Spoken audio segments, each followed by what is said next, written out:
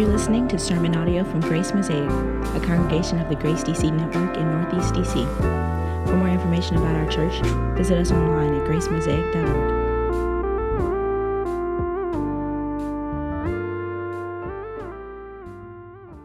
In 1973, a group of theologians out of Philadelphia produced an insightful piece of pop theology.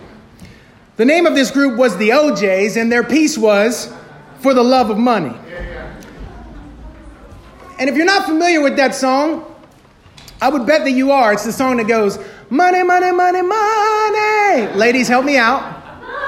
Oh, y'all on it. We're going to recruit for the choir pretty soon. It's that song. And this happened in 1973, and the O'Jays produced this song, and maybe you don't know the lyrics of this song. But I want you to hear the lyrics of this song by the O'Jays. It goes like this. Some people got to have it. Some people really need it. Listen to me. Why y'all do do bad things with it. You want to do things good with it. Talk about cash money. Talk about cash money, dollar bills. Why, y'all? For the love of money, people will steal from their mother. For the love of money, people will rob their own brother. For the love of money, people can't even walk the street because they never know who in the world they're going to meet. For the love of money, people will lie. Lord, they will cheat. For the love of money, people don't care who they hurt or beat. For the love of money, a woman will sell her precious body. For a small piece of paper, it carries a lot of weight. I know money is the root of all evil. Do funny things to some people. Give me a nickel, brother, can you spare a dime? Money can drive some people out of their minds. All for the love of money. Don't let money rule you.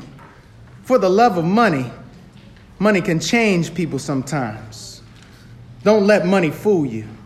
Money can fool people sometimes. People, don't let money change you. It will keep on changing up your mind. An insightful piece of pop theology, right? What I want to say is this. If in 1973 the O'Jays could have a word with the American public, I believe it is only fair that the Lord Jesus could have a word with his church this morning on this topic, money. We've been walking through a series called For the Life of the World. And what we have been talking about is the particular practices of the Christian life and the Christian church that are a part of the history of the church, the way that the church has lived out its spirituality. And what we have tried to do through this series is show you this, that most people, when they think about the spiritual disciplines, when they think about the way in which they are to practice the life of prayer and meditation and scripture reading and study, when they think about all of these disciplines like fasting, oftentimes we approach these disciplines in the mode of spiritual narcissism. We engage these practices as if they're only for ourselves. But the fact of the matter, what we are taught in the scriptures is that God has given us these disciplines so that we will practice them for the life of the world. And it's no different when we come to the subject of giving this morning. And we come to what is a well-known passage in the Gospels on the rich young ruler. And what I want to do today is I want to approach our text through 2 points. We're going to see the delusion of faithfulness, and we're going to see the direction of discipleship. The delusion of faithfulness and the direction of discipleship. So let's look at our first point, the delusion of faithfulness. If you look at verses 16 through 17, our text begins with a man who has come to be known as the rich young ruler. When you collect the way in which his story has been told across the synoptic gospels, Matthew, Mark, and Luke, same story is told. It's told in different ways for different purposes. But when you collect all the details, the subject over this man is that he is the rich young ruler. And this man approaches Jesus to ask a most pressing question of the day. What good deed must I do to inherit eternal life? And Jesus returns a question that is intended to get the man to stop thinking about good deeds, but to think more about a good God. He wants to shift his focus. And then he begins to do a spiritual biopsy on the rich young ruler. And Jesus says, if you would enter life, keep the commandments. And in verse 18, we see that there was a little bit of confusion on the part of the rich young ruler. And it's understandable, because the Hebrew scriptures have a lot of commandments in them. And so this man wanted a more detailed expression from Jesus, a more detailed delineation of what commandments exactly Jesus had in mind. And Jesus says, and we have to pay very close attention to this exchange that's about to happen, all right? Pay close attention. Verses 18 through 19, and Jesus said, you shall not murder, you shall not commit adultery, you shall not steal, you shall not bear false witness, honor your father and mother, and you shall love your neighbor as yourself. The young man said to him, all these I have kept.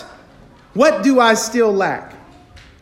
Now, the clarification that Jesus offers the rich young ruler is profound if you see what's going on.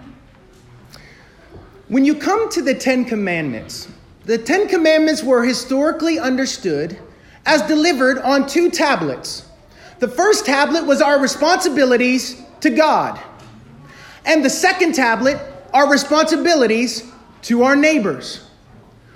In response to the man's question, which ones do I have to keep in order to inherit eternal life? Jesus only gives commands from the second table. In other words, what Jesus is doing here is he is highlighting in his reply the man's question, and he lays out specific laws regarding neighbor love. He's telling the man, if you want to inherit eternal life, you must keep the call to neighbor love. But there's something else that Jesus does in this text that I think is profound.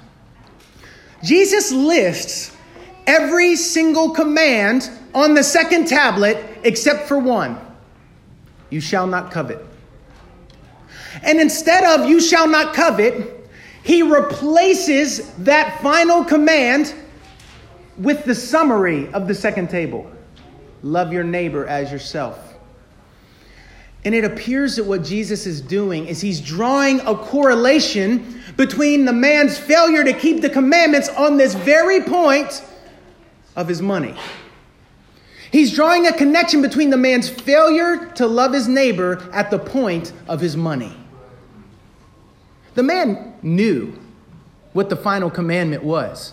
And just as he's expecting Jesus to say, and you shall not covet, Jesus says, and love your neighbor as yourself. Jesus is prodding the man to think about the correlation between covetousness and neighbor love. This man has a blindness to his life. He's deluded as respects his faithfulness, and we see that in his response to Jesus.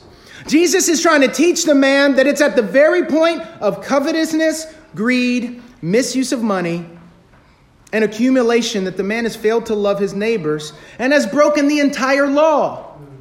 The only way you break any one of the laws of the Ten Commandments is if you break them all. How do you wind up living a covetous life if you fail to have no other gods before the Lord? If you make an idol out of your possessions and your resources. And it runs down through. To break the law at any one point is to break the entire law. And Jesus is trying to get the man to see this. But the man is not getting it. The rich young ruler, notice, he responds in a sort of disappointment. All these I have kept. He wants a brilliant new insight. But Jesus gives him the same old stuff. Keep the law. But the man is deluded. He actually thinks that he has fulfilled the demands of neighbor love. But Jesus is teaching him that true neighbor love cuts more deeply and costs more than we typically allow it. He doesn't get to define it. Jesus is going to show this man, you don't get to define what obedience to the law looks like. I define it. God defines it. We see here, notice how this man must have gotten here. He's looking around at the people around him and he's saying, well, relative to them, I suppose I'm doing all right. I mean, they can't be doing much more. Jesus is saying, no, you need to think of this thing vertically. You need to think of this thing vertically. But watch what Jesus does. At this point, instead of telling the man that he has a problem with covetousness, instead of pointing it right out to him, Jesus is going to press in on the man and call him to prove that he's a lawkeeper. Jesus says to him, if you would be perfect, go, sell what you possess and give to the poor, and you will have treasure in heaven, and come follow me. Jesus says, if you want to be whole, if you want to be healthy, if you want to be well spiritually and in all aspects of your life, then you need to let it go. You need to give it away and follow me. You must follow me in giving, is what Jesus is saying. Jesus is telling the man that there is no life in unbridled accumulation and consumption. There's no life there. It's like trying to get blood from a rock. There is no life in unbridled accumulation and consumption. No life. And what follows, y'all? What follows is one of the saddest pictures in the scriptures. And even more, it's one of the saddest pictures that unfolds regularly in American life.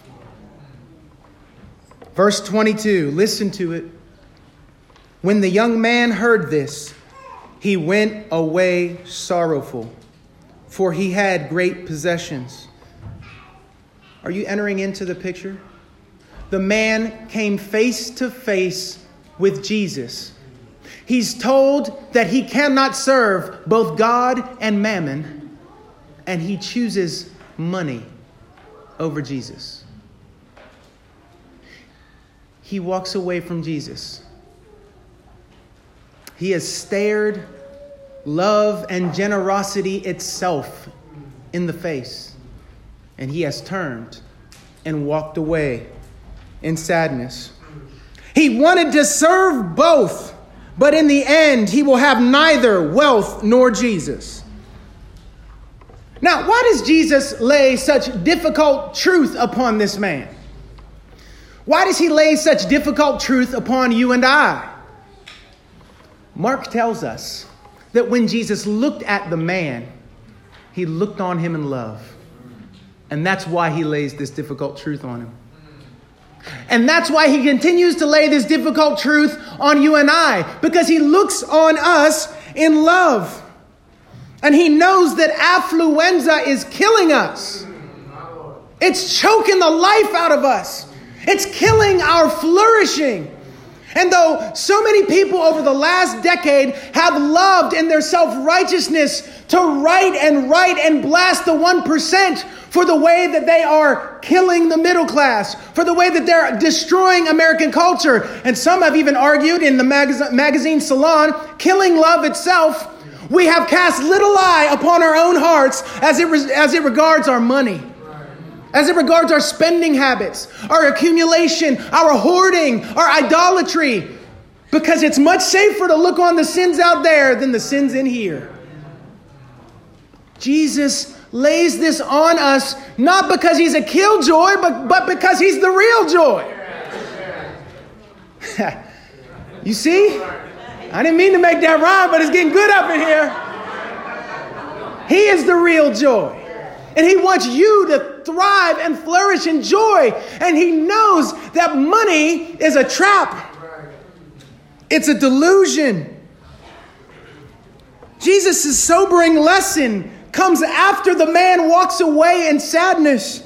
Jesus says, truly, I say to you. And anytime Jesus says, truly, truly, he's saying for real, for real. Truly, truly, I say to you, only with great difficulty will a rich person enter the kingdom of heaven. Now, maybe you don't believe Jesus. Maybe the Apostle Paul? 1 Timothy 6, this is what the Apostle says. But those who desire to be rich fall into temptation, into a snare, into many senseless and harmful desires that plunge people into ruin and destruction. For the love of money is a root of all kinds of evils. It is through this craving that some have wandered away from the faith and pierced themselves with many pangs. Don't you hear the rich young ruler in there? Don't you hear so many of our friends and neighbors and co-workers in there who are killing themselves at the job, working the hours, working their fingers to the bone under the illusion that they're going to be able to buy what can only be given? It's a delusion. And this man is deluded. He thinks he's faithful on this point. And you know what we ought to take away from this? We ought to take a warning. Be careful if you stand, lest you fall.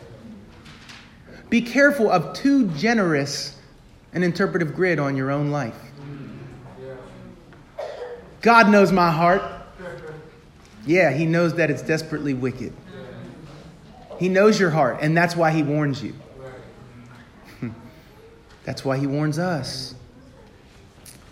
We must not be deluded into thinking that we have a higher degree of righteousness and faithfulness than we actually have. It is a sobering text. It shakes us down to the core.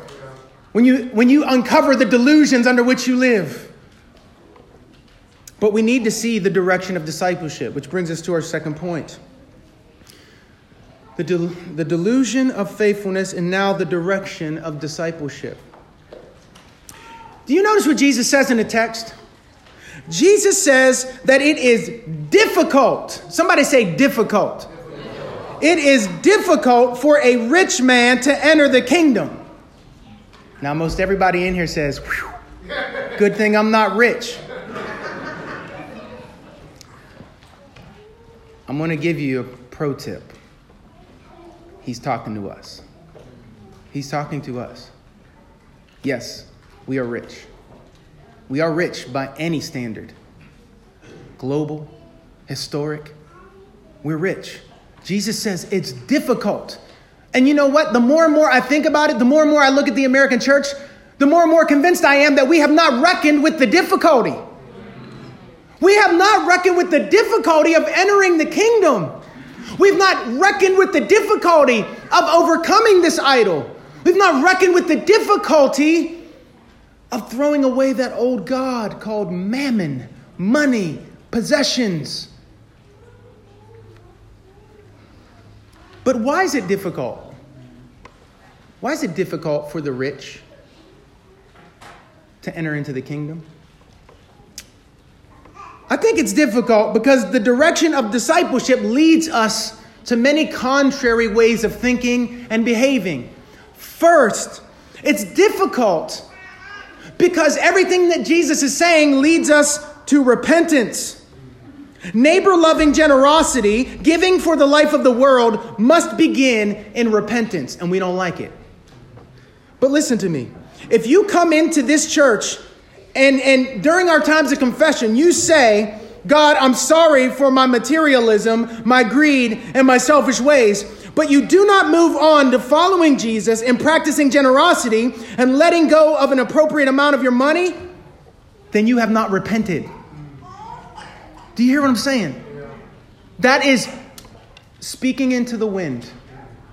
That's what repentance looks like. When you say, God, forgive me, I repent of my materialism and my greed. If you do not go on to the practice of giving, you have not repented. What you want is license, not true grace. What you want is fire insurance, not transforming grace. No, all true generosity begins in repentance. And that's why it's difficult. Here's the thing. Greed and materialism are not victimless crimes according to Jesus. They are against neighbor. Our greed is sin against our neighbors. Our materialism is sin against our neighbors. This is how Chrysostom put it. not to enable the poor to share in our goods, is to steal from them and deprive them of life. The goods we possess are not ours, but theirs.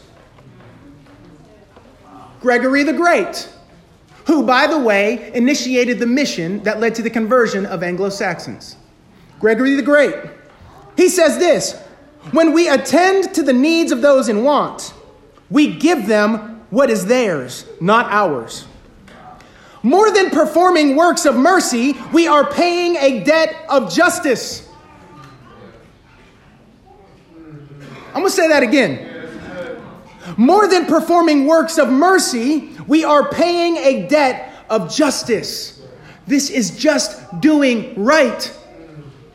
If you were to fast forward to the end of the story and to look at where the resources were, when you give to the poor, what they're saying is you're behaving in the way that it was always meant to be. This is simply the way it was meant to be. This is justice, which is tied to shalom, peace, wholeness, flourishing, not just for you, not just for me and mine, for all. Now listen, these examples of quotes like this in the church fathers can be multiplied many times over. These are just two representative ones. We must repent. That's why it's difficult, because we must repent and we don't want to. Another reason why it's difficult is because it requires us to draw richer connections to the gospel than we're accustomed to making.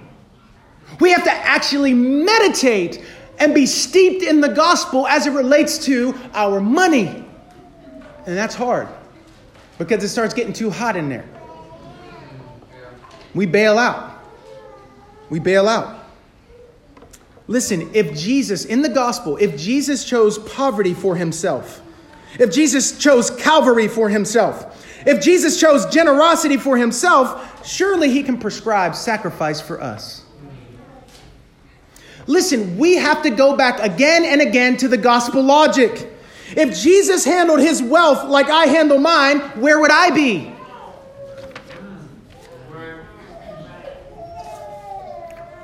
Robert Murray McCheyne was a Scottish preacher and pastor back in the day. And when he was preaching a sermon on it's more blessed to give than to receive to his congregation, he anticipated some of their objections and he applied gospel logic to it. This is what gospel logic sounds like. He says to his people, but some of you may raise an objection. Objection, my money is my own. Answer, Christ might have said, my blood is my own, my life is my own. Then where should we have been? What would have become of us if Christ had been as saving of his blood as some are of their money? Objection, the poor are undeserving. Answer, Christ might have said the same thing. They are wicked rebels against my Father's law. Shall I lay down my life for these? But no, he gave his blood for the undeserving. Objection, the poor may abuse it. Answer, Christ might have said the same and with far greater truth. Christ knew that thousands would trample his blood under their feet, that most would despise it, that many would make it an excuse for sinning more, yet he gave his own blood. Objection. This is Robert Murray McCheyne. Listen, it's not me. It's Robert.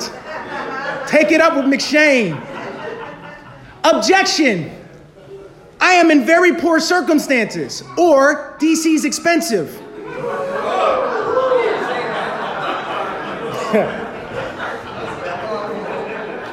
Answer.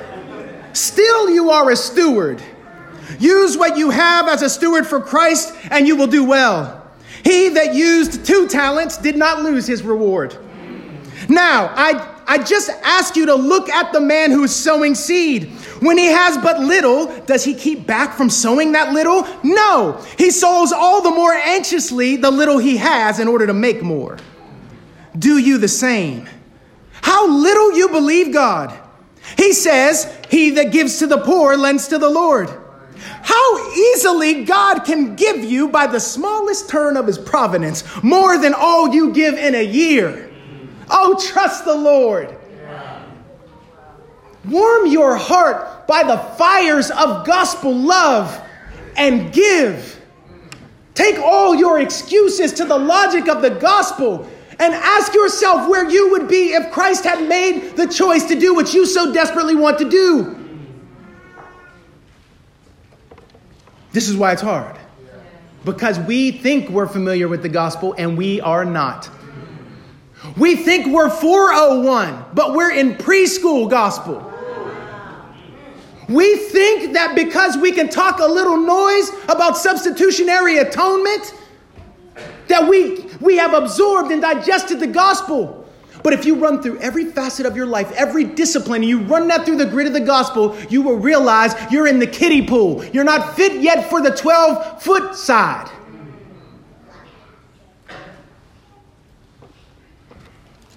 This is why it's hard. Another reason why it's hard. Because the direction of discipleship leads us to increasing generosity. I want you to hear the modifier, increasing. Somebody say increasing with me. Increasing. I think that many of us live under the delusion of faithfulness because we have identified a fixed amount. We stay there with no mind to going past it.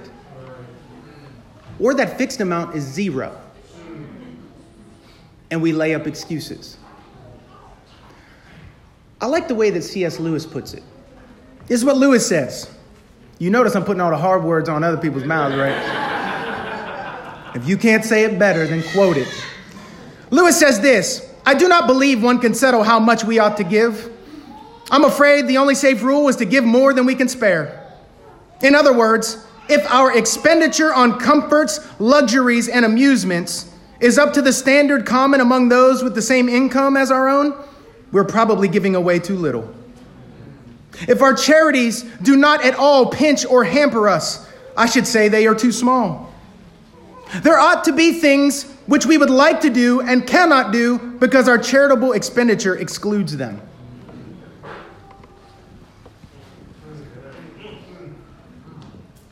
In other words, you hear Lewis, he's saying it should hurt.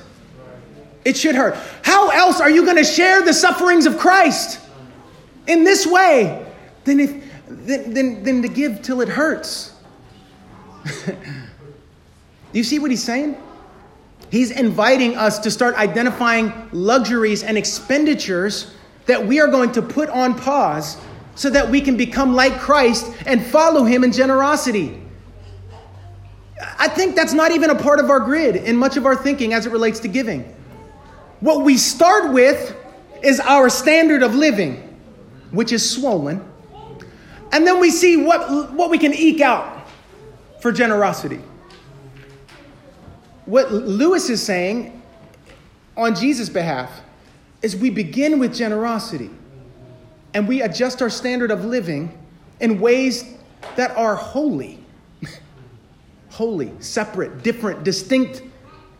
He says if you look around and you notice that you're living the same kind of material life as your peers who know no gospel love, you're given too little. That's Lewis. Now, I want to settle the 10% tithe debate. I'm going to settle this. You ready? I'm going to settle it by quoting Augustine. This is what he said. He says, now listen for this, but buckle your safety belt. Let us give a certain portion of our money, Augustine says to his congregation. What portion? A tenth? The scribes and Pharisees gave tithes for whom Christ had not yet shed his blood. The scribes and Pharisees gave tithes, lest haply you should think you are doing any great thing in breaking your bread to the poor. And this is scarcely a thousandth part of your means. And yet I'm not finding fault with this. Do even this. But I cannot keep back what he who died for us said while he was alive. Unless your righteousness exceeds the righteousness of the scribes and Pharisees, you shall in no case enter into the kingdom of heaven. He does not deal softly with us, for he is a physician. He cuts to the quick. The scribes and Pharisees gave the tenth. How is it with you? Ask yourselves. Consider what you do and with what means you do it. How much you give, how much you leave for yourselves, what you spend on mercy, what you reserve for luxury. It was Augustine said it. But Augustine is speaking truly here. Do you see what he's saying? Even the scribes and Pharisees, before they even saw the wondrous love of God in the gospel, gave a tenth. He's saying, don't pat yourself on the back for that. We're on the other side of the death, burial, and resurrection of Jesus. Let your giving be shaped by that. Let that call you into self-sacrifice. Let that call you to die to self-indulgence. Let that call you to rise up and give generously, freely, lavishly, because he did first. You know what else is hard? Why it's difficult? Because discipleship leads us to seeking cross-cultural wisdom. But we are certain, we are sure that in the sophisticated West, we know more about economics than anybody in the third world. Anyone we designate third world, one day they'll grow up into our economic wisdom. But you got to know that it is those brothers and sisters in the global South who just might keep us from walking away from Jesus sad. Because they're able to give us insight into the depth of our sickness. Our affluenza is deadly, and we need them to help us to see. If we were to invite the global church to speak into our money, our spending, the way we use our resources, the way we store up and hoard up and save, do you have the courage to hear what they would say to you? It makes me nervous. I've done it before. I look like I fought Mike Tyson. I got beat up. Because things I thought were just like, it's normal, right? Like this is a need. I need this. But it's only cross-cultural community that will really help us to distinguish the difference between wants and needs, so that we can meet the needs of others. If the cross-cultural community puts a face on the poor, we need the poor in here. We can't talk all this noise based upon our socio-political vantage point about breaking down socioeconomic barriers while we give little. That's hypocrisy. If we're going to be true to our word and consistent about wanting to break down the dividing wall that has been raised up among us between rich and poor, then we must stop giving ourselves a pass for being about it when we only talk about it while we accumulate more. The only way we're really going to grow in this mosaic is if we dial in and we become an all the more generous community, so that when folks come in here, we have the ability to really, truly, and deeply care and raise them up and lift them up and support them in their struggle. We struggle with them. You know what cross-cultural wisdom does? It helps us to have an experience like the rich young ruler. You know what happens most of the time? We don't have an encounter like the rich young ruler had. We don't meet the real Jesus. We meet the Americanized version of Jesus, who's completely cool with, moderate levels of greed, who's okay with moderate levels of materialism. Don't you see? Jesus would be flipping tables all through America. And shudder the thought that he would flip ours, but we have to ask the question. We must let it search us. Do we want to follow Jesus in giving? We need our cross-cultural community. Discipleship, it's difficult. Why is it difficult? Because it leads us to the rejection of squandering wealth. Here's a question. How are we loving our neighbor when we blow our money on frivolous things and he's begging on the street? How are we loving our neighbor when we recklessly run through our own resources and he's rummaging through garbage cans? To recklessly spend, consume, and hoard what God has given us to help others is not to love our neighbor with our giving. To make our possessions primarily and exclusively the means for our own enjoyment or personal satisfaction is not to love our neighbor with our giving. We value in American culture the idea of someone being a go-getter. But you see what Jesus calls the man to in here? He wants him to be a go-giver. And he wants that for you too. Take, consume. And we bring that mentality into the church. And what are the goods and services in here? I may. No. That's not the mentality of those who have been formed by the love of Christ. I'm going to say finally. This is difficult. Why is it difficult? Because discipleship leads you to rethink providing for your family. This may be the hottest one. Listen to me. Our single brothers and sisters are asking us to rethink the boundaries of our family. The poor are asking us to rethink the boundaries of our family. And Jesus is asking us to rethink the boundaries of our family. Listen to how Augustine addresses providing for our families. He says, give Christ a place with your children. Let your Lord be added to your family. Let your Creator be added to your offering. You have 2 children, reckon Christ a third. You have 3, let Christ be reckoned a fourth. Keep the place of 1 child for your Lord. For what you shall give to your Lord will profit both you and your children. Whereas what you keep for your children wrongly will hurt both you and them. By all means, provide for your family. But you must define family like a Christian. Jesus reorders our thinking about family. Do you remember that time he was teaching? And they said, Jesus, your mother and your brothers are here. And he said, who is my mother and my brothers?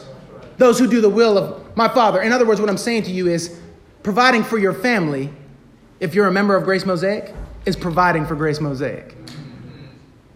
We don't have to be shy about it. This is biblical.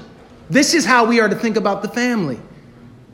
And remember that other word of Augustine, that marvelous excuse he calls it. I'm putting it back for my children, and they put it back for their children, and them for their children's children, and not one of them carries out the commandment of God. It's better to give your children an inheritance of generosity than loads of money and the greed that comes with it. In his sermon, Robert Murray McCheyne closes with this paragraph. Now, this is the hottest one. It definitely is. It definitely is. McCheyne says this, oh, my dear Christians, if you would be like Christ, give much, give often, give freely to the vile and the poor, the thankless and the undeserving. Christ is glorious and happy, and so will you be. It is not your money I want, but your happiness. Remember his own word. It is more blessed to give than to receive. And I fear that there are many who may be hearing me, who may well know that they are not Christians because they do not love to give. To give largely and liberally, not grudging at all, requires a new heart. An old heart would rather part with its lifeblood than its money. This is what he says. Oh, my friends, enjoy your money. Make the most of it. Give none away. Enjoy it quickly. For I can tell you, you will be beggars throughout eternity. Listen, we could try to do a lot to drum up more giving here at Mosaic. We could get new software. We could feature our text message giving. We could do direct mail campaigns, email marketing. We could do more sermons on giving and give instruction. We could provide financial planning programs and giving envelopes. We could set up giving kiosks in the back. And all that's fine. But this will only help a little, and it'll only be temporary if we don't tell you who Jesus is, what Jesus has done, how Jesus has done it, and what Jesus is saying in this passage. The message today is you do not have to walk away from Jesus sad, my friends. There is hope at the end of this passage. It doesn't alleviate the word Jesus has just said, but it offers hope. With God, all things are possible. He can change your greedy heart into a giving heart. He can change your fearful heart into a faithful heart. He can give you courage to give till it hurts, to give sacrificially, to give in love, to give in delight, convinced of the truth that we sang earlier today. You can't beat God's giving, no matter how you try. Let's pray.